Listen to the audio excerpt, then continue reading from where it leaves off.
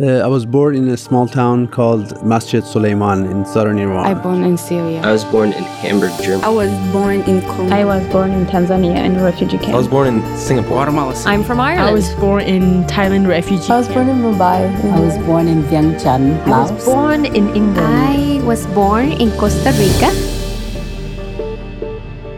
Welcome to Many Roads to Here, bringing the voices of immigrants, refugees, and asylum seekers to a national conversation about migration and identity. I'm your host, Caitlin Dwyer. Today we hear the voices of Veronika Levitska and Ian Levitsky, who grew up in Ukraine but dreamed of an easier life away from the shadow of Russia for themselves and for their loved ones.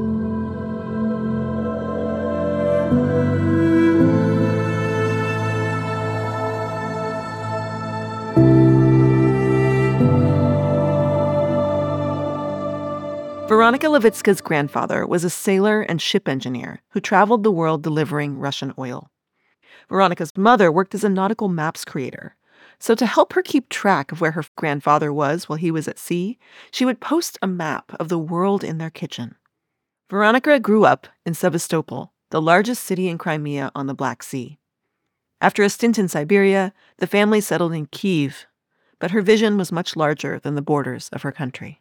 I heard a lot about different countries from my grandfather, because my grandfather was a captain of a big ship, and he traveled a lot. And we have a big world map in our kitchen.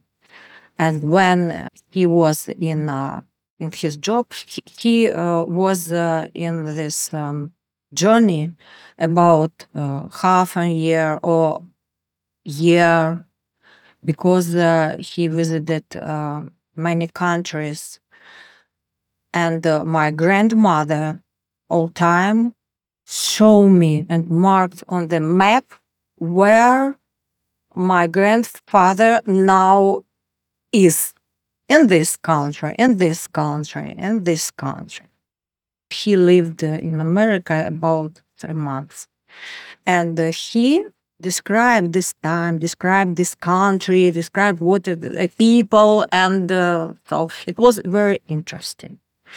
And so all the time it was like country of, I don't know, miracle, something, dream, something, I know. I wanted to see it by my eyes. During his childhood in Kyiv, Ian Levitsky's mother also wanted him to know the world, especially freedom of ideas, and would give him books that opened his eyes to life outside the Soviet regime. I had some interesting book from my mom. It was book about dissidents, about real life. My mom gave me these books for just 2 nights, because if somebody will catch us, we can go to prison. We don't know nothing about real life outside our boards, but we have access to libraries and we read a lot. So I have at home about 500 books, and my favorite books was by American writers like Mark Twain, like Philip Cooper, but it has very much knowledge for us about Stalinism, about Gulag, about all these crimes, what did Stalin, Lenin, and all of this bunch. So Gorbachev came with his perestroika, so it was access to information what was closed before. Veronika and Ian's journey together began when they met at a community swimming pool during middle school. Veronika didn't pay him much attention. Swimming was her focus. But she made such an impression on him that he returned to the pool a decade later, where she was now an instructor, and he asked her out. Life had been hard in Ukraine for each of their families under communist rule, but they shared the passion for travel and for a better life outside of Ukraine. In the 1980s, Ian and Veronika, now a married couple, took full advantage of Mikhail Gorbachev's efforts to transform the Russian economy and open the country to the outside world. We start to travel. Because before you cannot travel so easy. But when Gorbachev came, we have opportunity to visit some European country, some Middle East country, and we did it, and we enjoyed, and we used to go on vacation outside of Ukraine, Egypt, Turkey, Spain, Italy. So it was a good time for us. But freedom came with a price. Gorbachev's effort to open the Soviet Union to the world through glasnost and transparency, known as perestroika, also caused economic turmoil. The Soviet Union crumbled, and when Ukraine declared independence in 1991, Veronika's mother lost her job and started sewing to make money. Ian was able to own his own business, making machines for fitness clubs. But Veronika's swim club collapsed without the support of the communist government. Life was hard again. They tried to raise their son, Stanislav, and cope with the changes. I don't have my work because many swimming pools over our town were closed. I can't find work for my occupation. So I work anywhere, anywhere. Work like a sailor something, or I work like cashier in somewhere. It was time when we go to other countries, sell in Poland, in Romania, in Lithuania, in Turkey, sell some little thing like some dishes, some clothes. So we earn some money, go to our country, and spend this money for food, for clothes, for paying to our apartment, our utilities. And then when this money ending, we go another way. When you go along the street and you see retirement person, senior citizen, who was digging in trash can for food, because they worked for government whole life and have nothing for retirement. They had nothing to buy, milk, bread, whatever. So they have to dig in trash.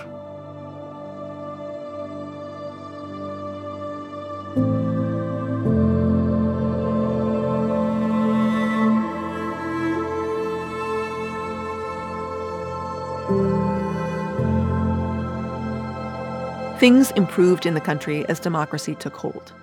Veronika and Ian were able to restart their careers in the fitness industry in Kyiv. The swim club was modernized, and both returned to work there. It was the beginning of our freedom. It was maybe 98. In my swimming pool, it opened, and I go then, and they invite me. They remember me, and they invite me to work. They gave us good salary, better than we have in Soviet Union, such work. I was happy because it's my opportunity. It's my life. It's my occupation. Lots of embassy people came to train in the squad because it was good quality, it was good level of coaches, instructors, services as well.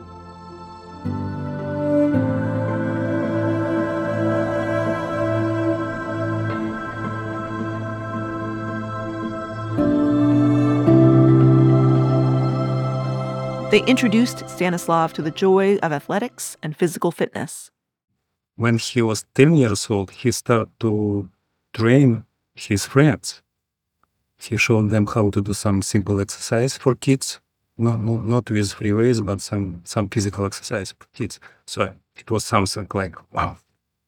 My son went to boxing school by himself. I didn't show him anything. I didn't push him. He did his own decision. And the coach in this school said to him, I know your last name. Is your father did boxing as well? It was same coach who was coaching me when I was same age, but different part of city. Yeah.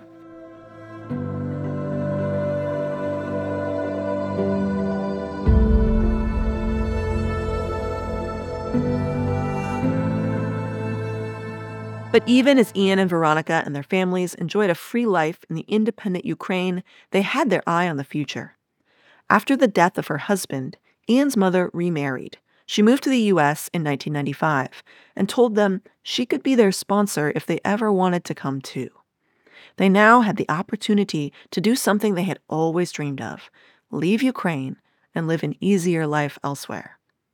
They filled out the paperwork to emigrate to the U.S. and waited for approval.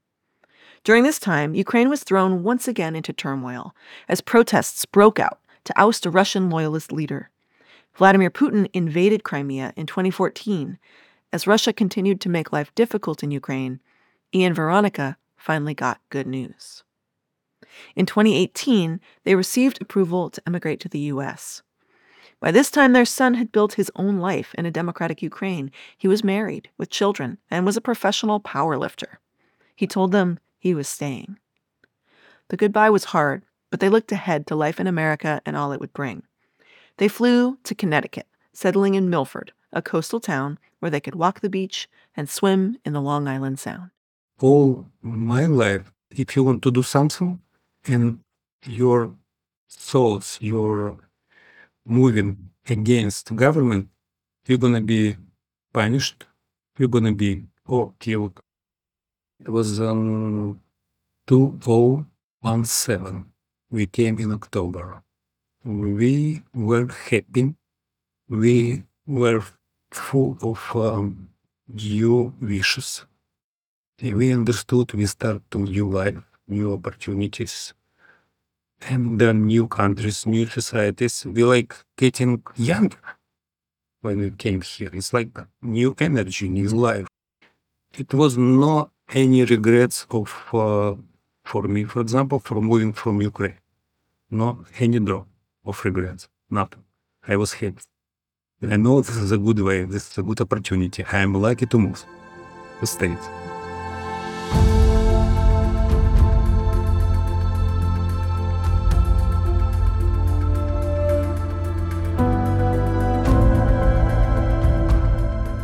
While they weren't able to get jobs in the fitness industry here in the U.S. as they had hoped, they settled into building a new life. They took English lessons, joined a Ukrainian church, and found jobs at a factory through their new friends. In my country, I became feeling like retired. Maybe next time I will be retired. But when I came to U.S., I start like a new life, new job, and I feeling like a young woman. It's a new country, new job, and many, many years for working and get a salary and live like a young woman. In America, you can work whatever you feel like. In our past, if you became over 60, you had to go to retire. And then, bad news from home. Putin was threatening to invade Ukraine. I was reading news. I was telling my relatives it's going to be war, so if you can move out. But they decided to be in Kiev, in Ukraine. You have to have some skills to drop all and to move fast. Or you have to have some financial support. I think many people in my country did not understand what happened and how long it will be and how it can be. How it can impact on each of them. They didn't believe it will be like big war. Nobody was thinking Russians will kill. Nobody was thinking about it because millions of people was growing up in propaganda about brotherhood. Russian Ukraine, brotherhood countries. It's like brother and sisters. It's like two sisters. It's like, we are together. We are friends. We are brothers. We are families. On February 24th, 2022, Russian tanks headed to Kyiv in an escalation of the war that had begun in Crimea. When the Soviet Union controlled Ukraine, Ian had served in the military, but had avoided the front lines in what he felt was the senseless war with Afghanistan. His son Stanislav, however, was eager to defend a free Ukraine. Not my son, not his schoolmates. Never served. And when war started, they said, I feel proud of him. And I told him, look, you the one in our family who had a real fight with the Russians. Your decision to defend country and city, this is a heroic decision. The other people would leave country. The other people wouldn't go, but you decided to fight. And I'm proud of you. Thank you. To be a hero for us.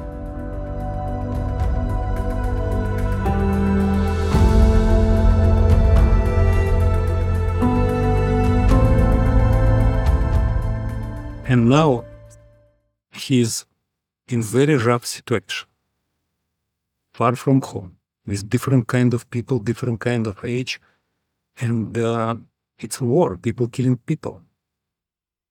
Some friend who died on his hand. It's too heavy. It's too heavy.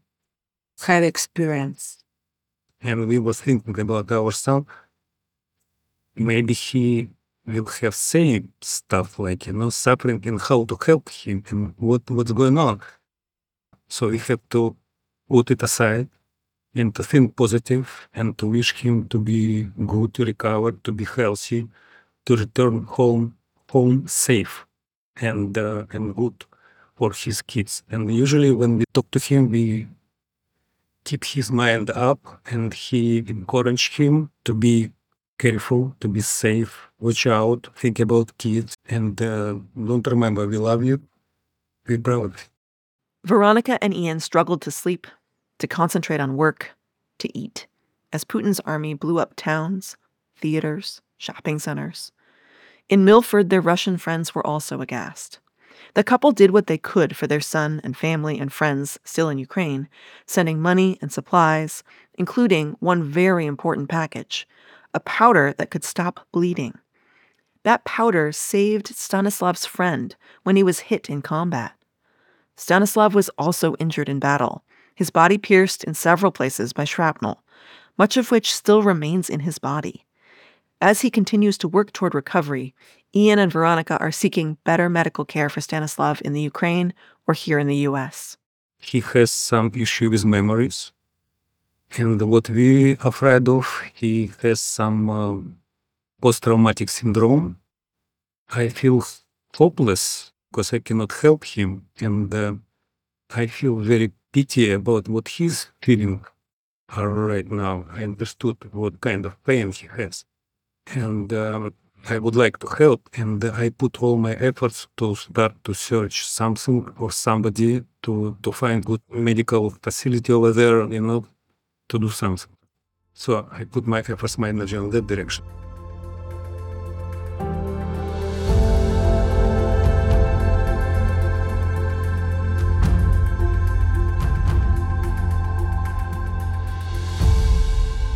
Lots of lives will be not lost, but you cannot change history, right?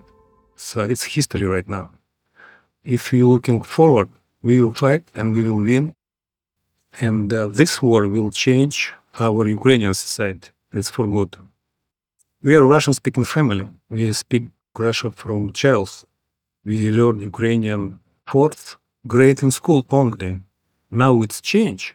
All our circle of relationship was speaking Russian. Now they turn to speak Ukrainian against Russia. I don't know how to explain. It's illness of communism. It's totalitarianism. I hope the war will ending in short time, but I don't know how it will be. I hope this help from Western countries for our fighting throughout all Russian army from our land. I wish my country recovering and all our people get peaceful life and recovering all our heroes and to have treatment and recovering for these people, both for civil and for military people, because too many civil people was killed and was injured. I want to build the new towns, the new villages with help from other country. And it will be a new country. It will be a better country than we had before. We will be free. Ukraine will be free. It will be a democratic country with like model Western democratic system in our country. And we never be under Russian control. So we will be free.